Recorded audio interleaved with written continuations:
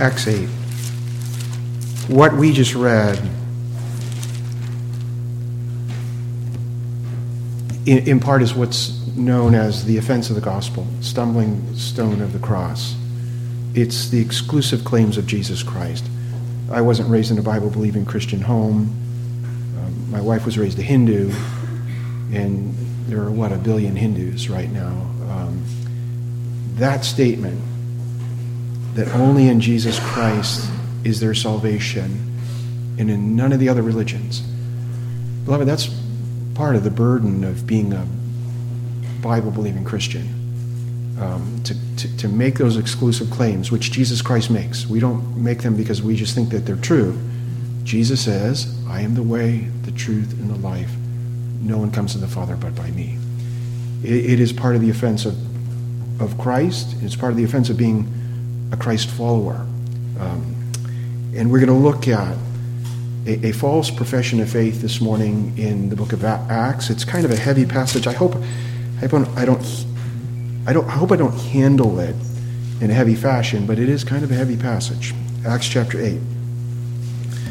What I'll do is I'll pick up at verse 4, though I'm going to really look at verse 8 to the end of 24. It's a big section. I don't intend to subdivide it in further sermons, though I think I could, rightly. I think we'll just take what we're going to take today. But Acts chapter 8, I'll just pick up at verse 1. Hear God's holy and perfect word. Saul was in hearty agreement with putting him, that's Stephen, to death. And on that day, a great persecution began against the church in Jerusalem. They were all scattered throughout the regions of Judea and Samaria, except the apostles. Some devout men buried Stephen. They made loud lamentation over him. But Saul, became the apostle Paul, began ravaging the church, entering house after house, dragging off men and women. He had put them in prison. Therefore, those who had been scattered went about preaching the word. Philip went down to the city of Samaria, began proclaiming Christ to them. The crowds with one accord were giving attention to what was said by Philip, as they heard and saw the signs which he was performing. For in the case of many who had unclean spirits, they were coming out of them, shouting with a loud voice. Many who had been paralyzed and lame were healed. So there was much rejoicing in that city. Now there was a man named Simon, who formerly was practicing magic in the city and astonishing the people of Samaria, claiming to be someone great. They all, from smallest to greatest, were giving attention to him, saying, this man is what is called the great power of God. And they were giving him attention because he had for a long time astonished them with his magic arts. When they believed Philip preaching the good news about the kingdom of God in the name of Jesus Christ, they were being baptized, men and women alike. Even Simon himself believed. And after being baptized, he continued on with Philip. And as he observed signs and great miracles taking place, he was constantly amazed. Now when the apostles in Jerusalem heard that Samaria had received the word of God, they sent them Peter and John, who came down and prayed for them that they might receive the Holy Spirit. It had not yet fallen on any of them. They had simply been baptized in the name of the Lord Jesus. Then they began laying their hands on them, and they were receiving the Holy Spirit. When Simon saw that the Spirit was bestowed through the laying on the apostles' hands, he offered them money, saying, give this authority to me as well, so that everyone on whom I lay my hands may receive the Holy Spirit. But Peter said to him, may your silver perish with you, because you thought you could obtain the gift of God with money. You have no part or portion in this matter, for your heart is not right before God. Therefore repent of this wickedness of yours, and pray that the Lord, if possible, the intention of your heart may be forgiven you. For I see that you are in the gall of bitterness and in the bondage of iniquity. Simon answered and said, pray to the Lord for me yourself, so that nothing of what you have said may come upon me. Let's pray. Lord God, you are a holy God, Father, Son, and Holy Spirit. Even the angels that had never left their first estate, Lord, they fly about your throne day and night. With 2 wings they cover their faces, and 2 wings they cover their feet, and 2 they fly. And they sing, holy, holy, holy, Lord God Almighty. We can do, Lord Jesus Christ, what they are unable to do as believers. We can come into your presence with unveiled faces because we're covered with your blood, Jesus Christ. Father, always look upon us in Christ.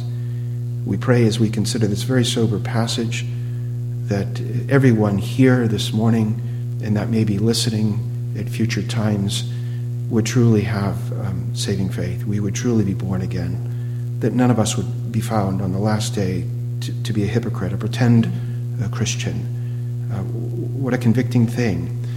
And we pray, Holy Spirit, that the thoughts of the weak and the world, which just so burden us, Lord, that you, Holy Spirit, would push them aside for just a little bit, that we would set our minds on things above and not so much on things below, and that our eyes would see you, Jesus Christ, and you would be glorified and exalted even through the ministry of the Word, especially as we anticipate taking your supper, Jesus, where we commemorate and we proclaim your death, Lord Jesus, and your life and your session and your return until you come again. We pray this in the Redeemer's name. Amen.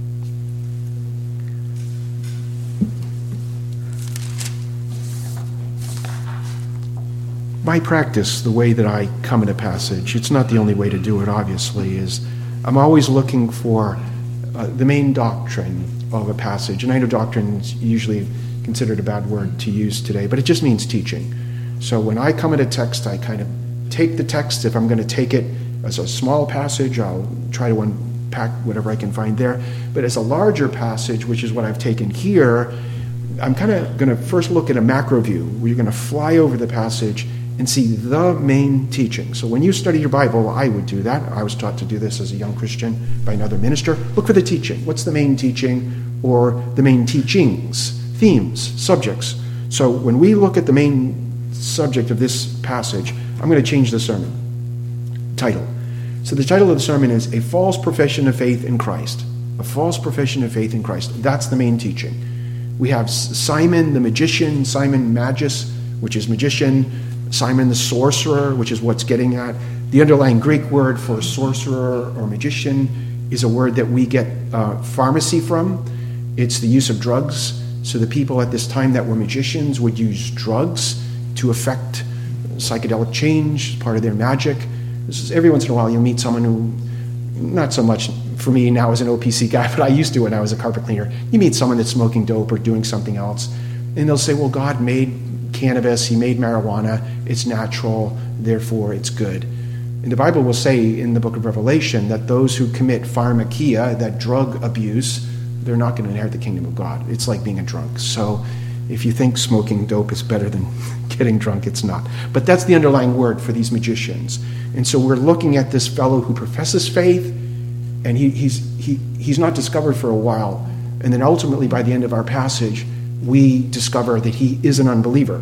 The Holy Spirit informs the Apostle Paul. He says, you're still in the gall of bitterness. You're in the bondage to iniquity. You're still in your sins. You're dead in your sins and trespasses, though previously we thought you were a believer. So this is a false profession of faith in Jesus Christ. Now, the outline of this passage, I won't get to do. If you want my sermon notes, I'll send them to you. You can line your birdcage with them. I have way too much here for one sermon.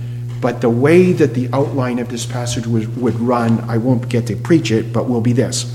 The first thing I want to consider is the usefulness of negative scriptural examples, which this guy is one. He's a negative, don't do like this. So the usefulness of negative scriptural examples. The second thing I want us to consider is the reality of a false profession of faith. This guy says I'm a believer in Jesus. He believes, but then we find out the Holy Spirit says, you don't believe. There is such a thing. So sometimes people think, well, you're just playing fast and loose with the Bible. You just say something that the Bible doesn't really say. There's always a possibility to do that. When anyone walks in this church, I say regularly, don't believe me because I'm saying it. Be a good Berean, Acts chapter 17. You look at your Bible and think, is that guy saying what the Bible says? And if I throw it high to the right, then you throw it high to the right. You pitch it, but if it's Bible, if it's what the Bible says, we have to receive it. So then our question is this thing of making a false profession, saying you're a Christian, a believer in Jesus, but ultimately not being a Christian, is it a true biblical thing? And the answer is yes. So the benefit of scriptural negative examples, the reality of a false profession of faith. It's also significant, the third point would be the time that this fellow Simon makes his false profession. It's during a time of what I would call a revival. That's significant. And then the fourth thing is the ignorance of it. That The church, the apostles, we have what? We have the apostle Peter come down. We have the apostle John come down from Jerusalem. We have the evangelist Philip. The rest of the church members, as it were, the newly formed church in Samaria, they don't know that he's a false believer. He professes faith. They think he's a true believer. So I would argue perhaps even he's ignorant of his own unbelief. So there's an ignorance, and I'm not using that as a pejorative. It's the term. The ignorance that this person is not a Christian. And when you think, well, is that also a biblical thing? Sure. When Jesus says it, maybe I'll read it from Matthew chapter 26, he says, one of you is going to betray me. Did the other 11 guys know it was Judas? No. And what did they all say? Lord, is it what? Is it I? Am I the guy?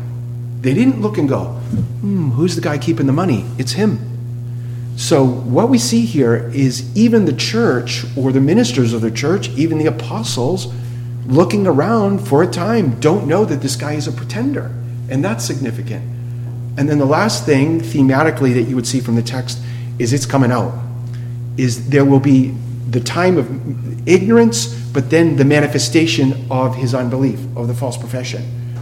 I use this, there's a verse in Numbers 32.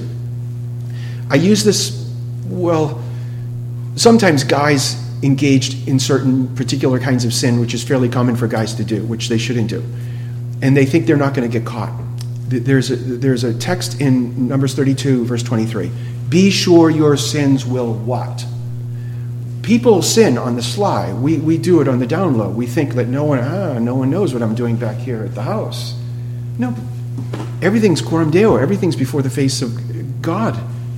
Everything we do is before the face of God. And God says, someday your sins, including the sin, which it is a sin, of false profession, is going to be publicly known. It's going to be made manifest. And so we have a pretend believer, and then in God's timing, the Apostle Peter is inspired by the Holy Spirit, informed by the Holy Spirit to say, Simon, you're still an unbeliever. Which I would actually argue is a mercy. To be told by God's minister before you are dead, you are a hypocrite. Although it's painful, it's a mercy. Because before we're dead, we still exist in the day of grace. The door to heaven is not closed, as it were. The Bible says in Revelation 5 or 6, I forget, there's an open door in heaven. So this is the day of grace. So if you're still breathing air, there's a door that we can walk through the Lord Jesus to be admitted into heaven and have our sins forgiven. And so if someone says, hey, you're a false believer, even as painful as that is a very, very, very good blessing and a mercy. Many years ago, and I know I'm getting ahead of myself, but then I'm going to jump into the body of the sermon. This is important. A young man who was a member of the church from the time he came out of his mother's womb. His dad was an elder, a homeschooler, yada, yada, yada, yada. A reformed Christian, yada, yada, yada, yada, living a certain kind of a life that I had said to him, hey, did you ever repent of your sin? Have you ever repented? What do you mean, Pastor? He was a super sweet guy. I liked him. He wasn't being obnoxious. I said, well, have you ever cried to God? Have you ever been convicted, sad and grieved? Oh, God, I've sinned against you. Jesus, forgive me. Have you ever done that? And he looked at me like I was a kook. He said, no, I've never done that. And then I said, with tears in my eyes, because he was my son's age, I have bad news for you. You're not a believer. You're not a believer. You're in the church, but you're not in Christ. That's this guy. He's in the church, but he's not in Christ. And of course, people quit the church when you say that to them, because they're not willing to hear the hard things. Remember John 6, you must eat my flesh and drink my blood? Sometimes Jesus says really hard things that hit us where we live. And if they're true, remember the Berean, we should receive them, even if they're hard. So if you find out sometime in your life that, hey, maybe I'm not really a believer. I've said I was a believer since I was 2, but maybe I'm not. Rather than beating up on the person that maybe shows you that, it would be better to ask the Lord if that's true and then believe upon Christ. So that's the main doctrine. That's the outline. I'm just going to walk through and see what we can get out of the passage until we hit time's up. Let's look at the usefulness of negative examples in the Bible, which is Simon. He's a negative example. The Bible says about the Bible, of course, I guess typically a Protestant church. I wasn't raised a Protestant. I was raised Roman Catholic. We didn't like Protestants at all. But one of the principles of the Protestantism, which we don't usually use the term Protestant except if you're in a tiny church like ours, is sola scriptura, Bible. So the Bible is our rule. The Bible is my rule. So when I'm looking for doctrine or practice, I go Bible. The Bible says about the Bible, everything written in the Bible is for our what? Do you remember what it says? Instruction. The Bible is given to us by God. It's God-breathed. The Holy Spirit works in the apostles. He works in the Old Testament prophets. He inspires the New Testament apostles, and they write the very words of God. Thus saith the Lord. It is written. And God gives it to us for our instruction. And when I say instruction, I mean redemptive instruction, salvific. It's to bring us to God in Christ. It's to save us. It's to conform us into the image of Jesus. It's to keep us on the way of Christ, chasing after Jesus until we go to be with him. So it's moral or religious instruction. I know I have brothers and sisters in the Lord, brother ministers, who use it as a political guide. I don't know. There are perhaps principles that could be applicable to economics or politics, but it's not primarily a cultural change book. It's primarily a salvific book. And I'm using that in the big sense, with a justification sense, to bring us to Christ, in a sanctification sense, to conform us into the image of Jesus, without denying some of the application of the other. So when you come to a passage like this, as sad as it is, sometimes when we come to hard passages, well, we're disinclined to hard things. This is why I can't button my suit coat, because I'm disinclined to putting away the ding-dongs and the Dunkin' Donuts. Hard things, we don't like them. But there are great benefit to hard things. If you hit a hard passage of Scripture, don't say, oh, boy, howdy, this is hurting my feelings. I'm going to find something that I really, really like. Well, you're going to be anemic. You'll be spiritually flabby. So the hard things in God's Word can be the most beneficial things. And I'd ask this by way of application, and you know this experimentally. Do you learn more about the love of God in Christ when you're in a valley, hard times, or when you're sitting pretty in Schaefer City on a mountain? When do you learn Jesus' love, his care, his mercy, his power? When? In your weakness, in our weakness, his strength is made manifest. When we are weak, when we're suffering the thorns of the flesh, the temptations of the devil, then Christ's grace is known to be to us evident. So hard things, and this is a hard passage, I would argue are the times of great learning. It was Samuel Rutherford. He's, of course, an English Puritan. I think he's a Scottish guy. And he was one of the Scottish divines on the Westminster Assembly. I have a little quote by him.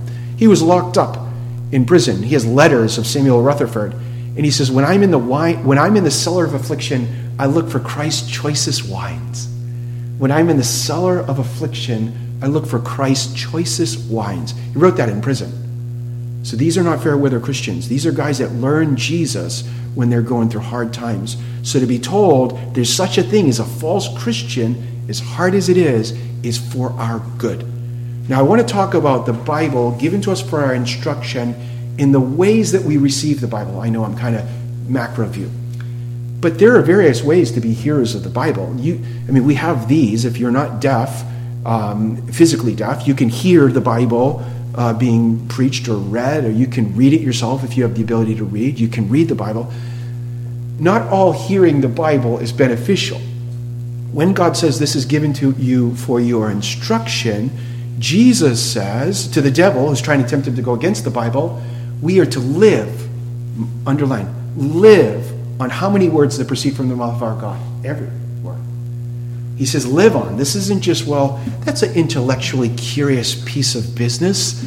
That will make for a nice theoretical discussion with my smart friends over at the coffee shop. God did not give us the Bible so that we would be like the Athenian philosophers in Acts chapter 17. Remember those guys? They were all allergic to work. They sent their wives off to work. They were go-getters. You know what a go-getter is? The husband drives the wife to work, and then he goes back and fools around, and then he goes and gets her. That's a go-getter. So they were all go-getters. They dropped their wife off at work. She made the money. They were allergic to real work. And then they sat around, and they used to like to talk about and hear new stuff all day. Remember those guys? That there's an intellectual curiosity. And the Apostle Paul comes preaching Jesus to them, and like, wow, this is a really neat thing. But then he gets to where the rubber meets the road. Sin, you're a bunch of sinners. Jesus requires that you repent, and you believe in him who was died for our sin and risen for our justification. And they say, you know what? We're just sitting here trying to learn some new fun stuff so we could show people on the internet and our blogs how smart we are. Beloved, hearing the word of God with mere intellectual curiosity is not saving, and it is not beneficial. I'm not against, well, I'm not very good with the internet anyways, but I know some, maybe younger Christians, they love to go in chat rooms and theological smart aleck rooms and show each other how smart they are.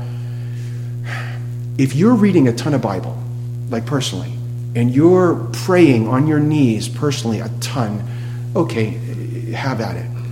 But if you're not, I would not do that.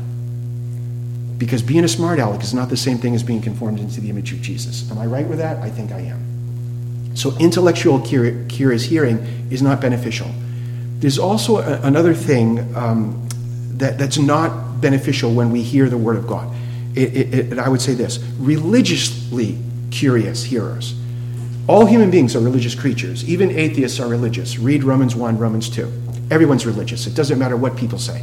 I have a brother-in-law who says, I don't believe in God, but he spits fire when he talks about the God of the Bible. Well, you don't get mad about the great pumpkin. If you think God is the great pumpkin, you're not spitting mad. You're spitting mad because you know that God is true. Romans 1:18 to Romans 2:29. You know God is God. That's why they're never spitting mad about the false moon god. They're only spitting mad about the God of the Bible because they know that the God of the Bible is God.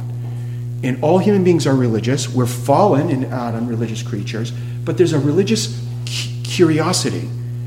Remember, was it Herod Antipas, the son of Herod the Great, who used to like to hear John the Baptist talk on religion? Was that beneficial to him when he heard John the Baptist? No, it wasn't. He was just religiously curious. And his religious curiosity went away. I think Salome's daughter, who did a little dance, and he said, for the sake of up to half my kingdom. And so he chopped off John the Baptist, the faithful preacher's head, when it rubbed up against his own honor. So being religiously speculative is not beneficial. And I'm going to say one more thing. Disinterested hearing the Bible is also not beneficial. What do I mean by that? We still live in a Christian nation. I would argue it's a post-Christian, maybe even a neo-pagan nation, but that's another sermon.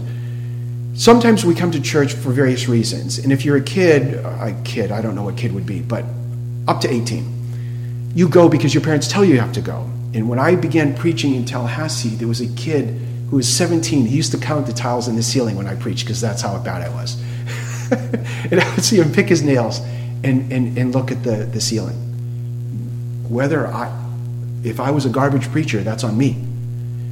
But coming to church, God does not give us a Bible, and God does not give us the opportunity to come to church to hear the Bible so that we would just fill up an hour, check a box, and go away.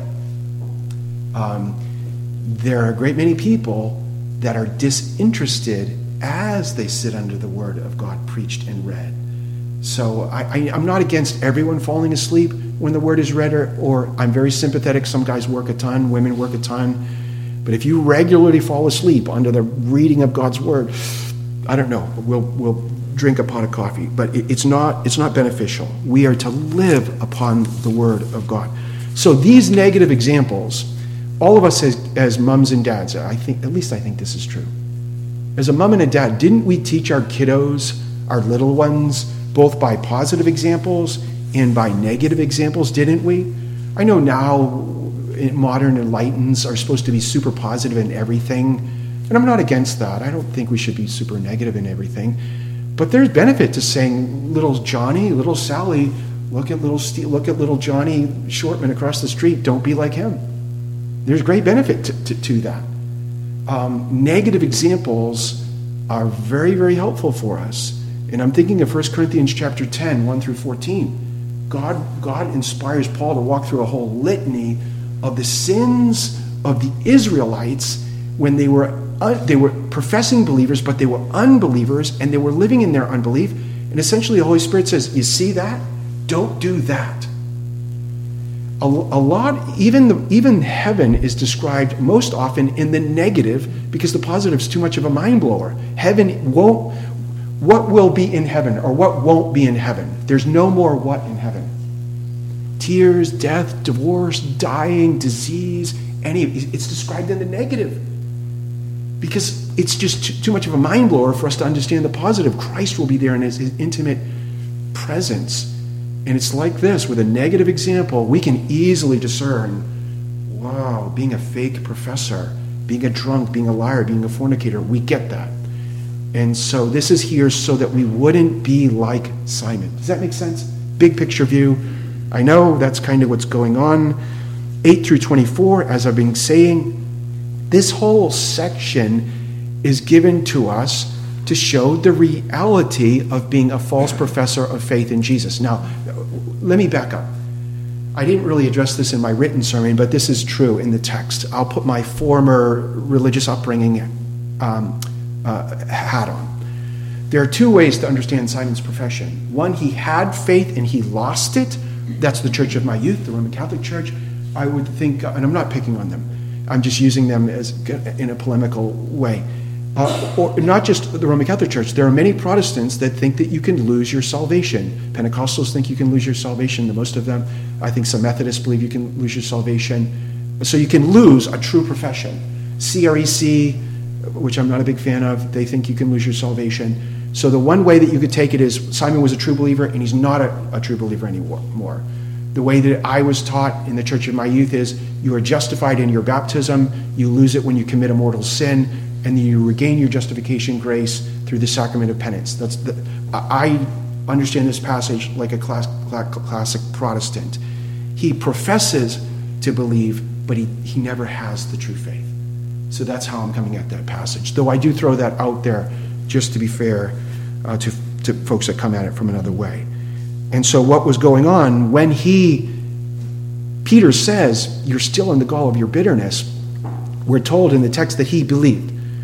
The Bible doesn't always make the distinction between those who say they believe and those who truly possess what they say they believe in. So profession of faith is not necessarily the same thing as possessing faith. Does that make sense? Profession of faith is not necessarily the same thing as possessing faith. Simon says he believes, he possesses faith, but he doesn't. It's just a profession. And you think, well, that's a strange idea. No, it isn't. Lots of people, take a marriage. Marriages start off how? Everybody has wide eyes and they're all happy and they're smiley and everybody's shiny. And the boy stands up, the girl stands up, men and women, and they say, I swear to God I'll love you forever. Right? I swear to God I love you. Well, I don't want to hurt anybody's feelings, but lots of people tell lots of people, I love you. They profess their love, but they do not possess their love. So this is not a strange concept, right? And how would you know whether that profession of love is actually a possession of love? It's through life, through words, through deeds. And so this guy, Simon, says, I believe, I love Jesus. The Apostle Peter says later, you wanted to buy the Holy Spirit. Not only did you want to buy the Holy Spirit, you want to be able to direct the Holy Spirit for cash so that you can essentially be the Holy Spirit. You don't possess what you profess. And that's what this is teaching. Does that make sense? And so that's what's going on. And this is written for us. So we would be like the apostles, not in a mad way. I know I'm against navel gazing. I don't think many Christians are in danger of navel gazing, to tell you the truth. I just really don't think so. Like too much introspection. I know Puritans, English Puritans, which I love the English Puritans, sorry.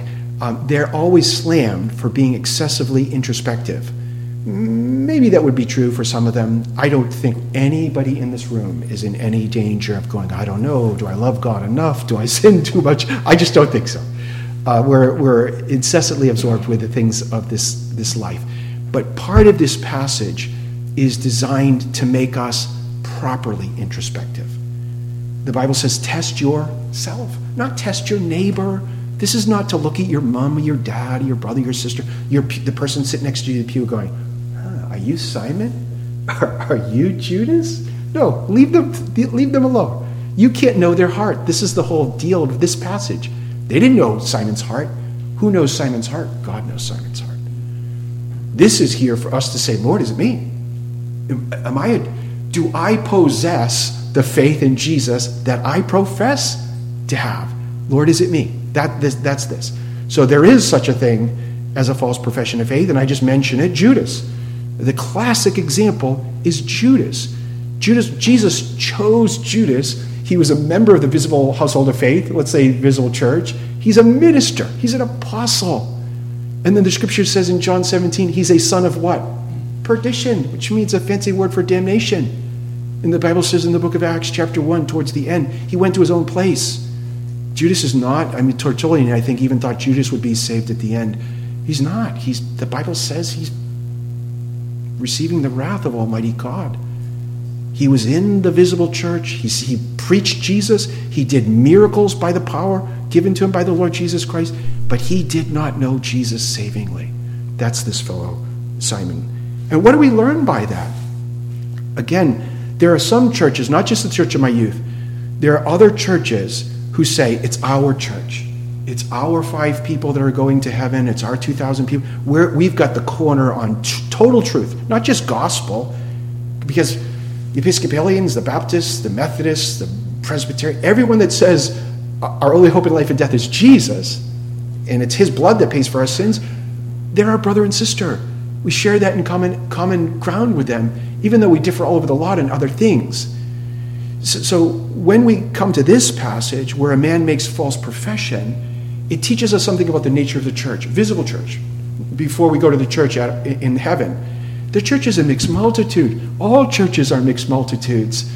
OPC, I would never in my right mind say it's our little 5 people in a house cat. We're the only people going to heaven. That's crazy. The OPC is not the only true church. That's crazy. You go to all the Baptist brothers and sisters. But the church is a mixed multitude. And what I mean by that is when we look at, they consist of true believers and false professors. And what do I mean by false professors? You join a church by profession of faith and by water baptism. It's how we understand things. But you're joined to Jesus by Spirit-wrought faith. There are some people in the church that say, I love Jesus, and they do. I trust in Jesus, my only hope in life and death. It's his blood that pays for my sins. And when they say that, it's true, and they're truly joined to Jesus. And there are other people who say, Jesus is my only hope in life and death. It's his blood for my sins. And they don't believe it. That's this fellow. Mixed multitude. When the children of God came out of Israel, they were a mixed multitude. It means, Jesus puts it, I'm not going to read it because I'll go too far afield. Jesus says in the book of Matthew, a couple other places in the Gospels, that the church, his kingdom, which is the church on earth, is like a field. And in the field, there are 2 kind of things growing in that field. There are wheat plants, and what's growing next to the wheat plant? A tare plant, which is what? It's a wheat look-alike. It's a wheat look-alike. And so the workers say to Jesus, well, who sowed the tare plants? He said, my enemy did this. And then the worker ministers say to Jesus, should we tear up the tares and burn them? He said, no, don't. Why? Because you're going to get it wrong. You'll get it wrong. You'll rip up a wheat when you should have thinking you were ripping up a tare. Christians cannot. No minister, no church can look at any professing Christian and go, aha, you're a true believer. Aha, you're a phony baloney. I come from New England, Massachusetts. And I met my wife out in Amherst, which Jonathan Edwards ministered his first church, his grandfather's church in Northampton, which was near Amherst. And during that time of the 1700s, there was they call it the New England theology. They thought through a particular scheme that they could discover who exactly was a true believer. That was at the beginning of Edwards' ministry. And as he grew in his ministry, he said, this is not possible. This is not possible. He said something like, and I'll butcher the paraphrase, we're like cloudy clouds looking through the clouds, trying to look at cloudy clouds, something like that. All we hear is a person make profession. We look at their life. Are they robbing the Swanee Swifty? They're probably, no. Okay. Do we know that they're Simon? Do we know that they're Judas? No. That's God's business. That is God's business. But God knows. And God knows. God knows. There's no perfect church. All churches on the earth, every church you go to, is going to be... My dad, who died when I was, 34, he used to use this phrase, we're all bozos on the bus. We're all bozos on the bus. I don't want to pick on any churches. Even true Christians. If you scratch around in our lives, real people that love real Jesus, if you scratch around in our life, what are you going to conclude? Boy, you're a bozo on the bus. Yeah, we're all bozos on the bus. We're forgiven bozos on the bus. Loved. We're being sanctified. But there's no perfect church. So if you're a church hopper, maybe this is a side, no extra charge for this. If you're a church hopper, you know what a church hopper is. You go to Bob's church. Bob's church isn't perfect. I'm out of here. And then you go to Stevie's church. And then you find out in Stevie's church, they have sinners in Stevie's church. Then you go to Freddie's church and you find sinners there. You know what? You shave the face of a sinner in the morning. You comb the hair of a sinner in the morning. Stop that. Is Bob or Stevie or Freddie preaching the word of God? And then stop it and stay there. The church is a mixed multitude. And by this, again, general lesson, the church does not save. Not just the church in my youth. The Protestant churches, you'll meet every once in a while, will someone say, Mother Church saves. I'm thinking of a Protestant church here in town. Mother Church saves. To which I said to the minister, are you out of your mind that the church saves? The church needs saving. The ministers need saving. We're saved. Jesus does the saving. You don't come to any church through the administration of any sacrament and receive absolution of your sins. I mean in justification sense, in a penal sense. Simon was baptized and the Holy Spirit said, what? You're still an unbeliever. You're still in your sins. I could baptize you 100 times. And if you're not in Christ, you're just a wet unbeliever. Does that make sense? And the word is not made effectual unless the Holy Spirit applies it. That's why I read chapter 10. Tons of people have heard the Bible. Tons of people sit under the preaching of God's word and they remain unchanged. Do we not know gobs of Christians? I've been sitting in a church listening to the Bible since I was 5 and I'm 65 and it's not done anything for me. Man, you should be shaking in your boots. It means you have no faith. That's why people can hear the word and remain unchanged. That's why they can receive the sacraments and remain unchanged. There's no faith. The Holy Spirit gives faith. So I love the Word of God. The Word of God is the primary means of grace, but it's not made effectual unless the Holy Spirit gives us faith. I love the sacraments, even though I barely understand about them. I know they point us to Jesus. But the sacraments themselves don't save. If I just give you a Bible, just having the Bible doesn't save you. We're joined to the Lord Jesus Christ when the Holy Spirit gives us faith in that word. So Simon was baptized, but he was still an unbeliever. Does that make sense? And again, if you say, well, Shortman has a low view of the sacraments, I really don't. Or he has a low view of the word. I have an exceedingly high view of the word. But there are tons of people that sit under the ministry of the word and sacrament, and they're not changed, even though they say they are, because they have no saving faith. And I'm just going to say this, and I promise I'll quit. This false profession of faith occurs during a time of revival. And I know there are some Christians that don't like the term revival. Some do like the term revival. Some define it variously. I'm reading a book by Ian Murray on revival and revivalism, 1700s, 1800s. I love the idea of a revival. Here's my definition.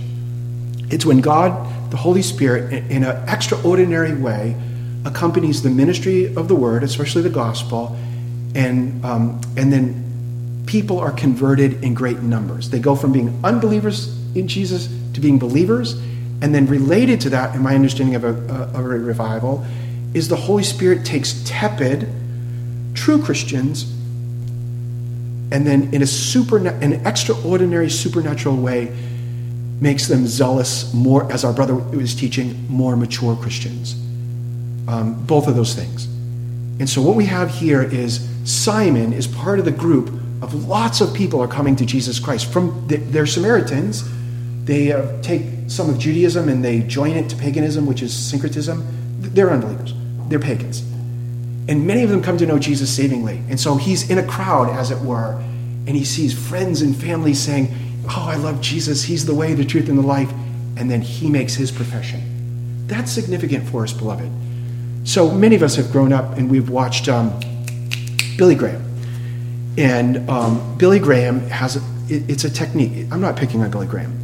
And he wasn't the guy that did this. This was Charles Finney. Charles Finney popularized what was known as the anxious bench. You'll know this. The come down the front. If you were raised in that church, I'm not picking on that church. It could be a legitimate use of Matthew 10. But the whole come down to the front, the buses will wait, and then a few people come down, and then more people follow the few, and then more people follow the more. That's the power of social communal influence. Human beings, even people like me that think I'm like the lone wolf, I'm born basically a recluse, which is why I became a pastor. Even people like me, we are born social creatures, and the power of the group is massive. You can't even really discern it.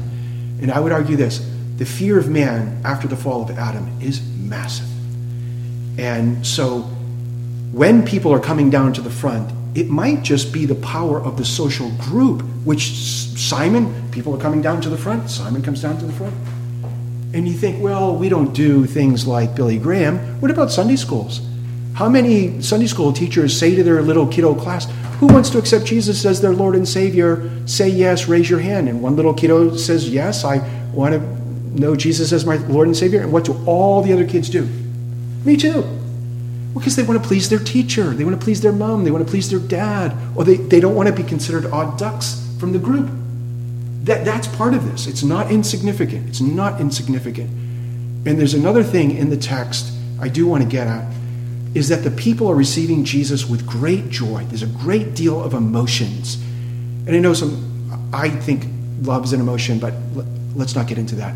Love is clearly an emotion, but there's a great outpouring of emotion when these people go from heathenism, they hear the gospel, and they receive Jesus, they're forgiven of their sins, and the text tells us they rejoice greatly. And I know the slam against Presbyterians is we are the frozen what? I totally love Jesus, I can't even take it, how happy I am. Right? We're the frozen chosen. Beloved, if you're a husband, you're a husband, you have a wife, do you look at, I hope you don't do this because you need marriage counseling. Do you look at your wife and go, I totally love you, I can't believe how much I love you. Oy vey, it's me or I love you. You better say it with a little bounce in your step and a lilt in your voice, because she doesn't believe it if you don't do that. How do you receive the love of God and the Christ of God without emotion? If you really believe you're a sinner on your way to everlasting perdition, and your brother Jesus snatches you from the fire and saves you by his blood, how would you not say, dear God in heaven, thank you, Jesus. Thank you, I love you.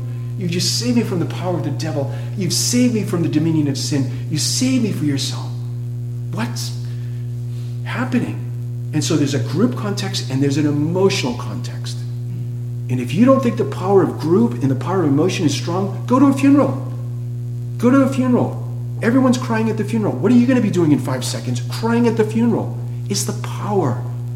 So all of these things are coupled into Simon's profession. I'm not picking on Simon, but this is what's going on. And here's what I want to say, and then I really promise I'll quit. This is the preacher always makes these false landings.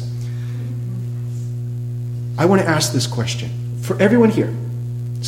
Most I know, some I don't know.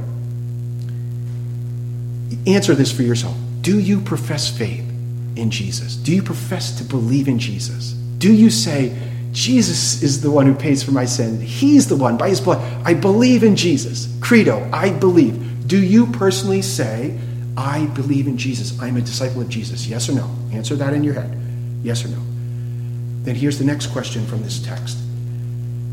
Do you say you believe in Jesus because you were raised by a mom and a dad that taught you to say that, and you're still living in the house, and it would probably be uncomfortable if you said you didn't believe it and they say they do. Do you say that you believe it because you go to a church that says these things, and I don't want to look like a goofball, so I believe? Or do you say you believe it because some kind of social group? For Simon, it was like he wanted some money and some power. I believe because I don't want to be considered a heathen. I can believe because it'll get me a good job. I believe because it's going to get me the Christian wife that I want to marry, and I'm a heathen and I want her. Do you believe in Jesus when you're alone? Would you still trust in Jesus as your only hope in life and death if it was just you? Like, let's say your mom and dad said to you, we don't believe.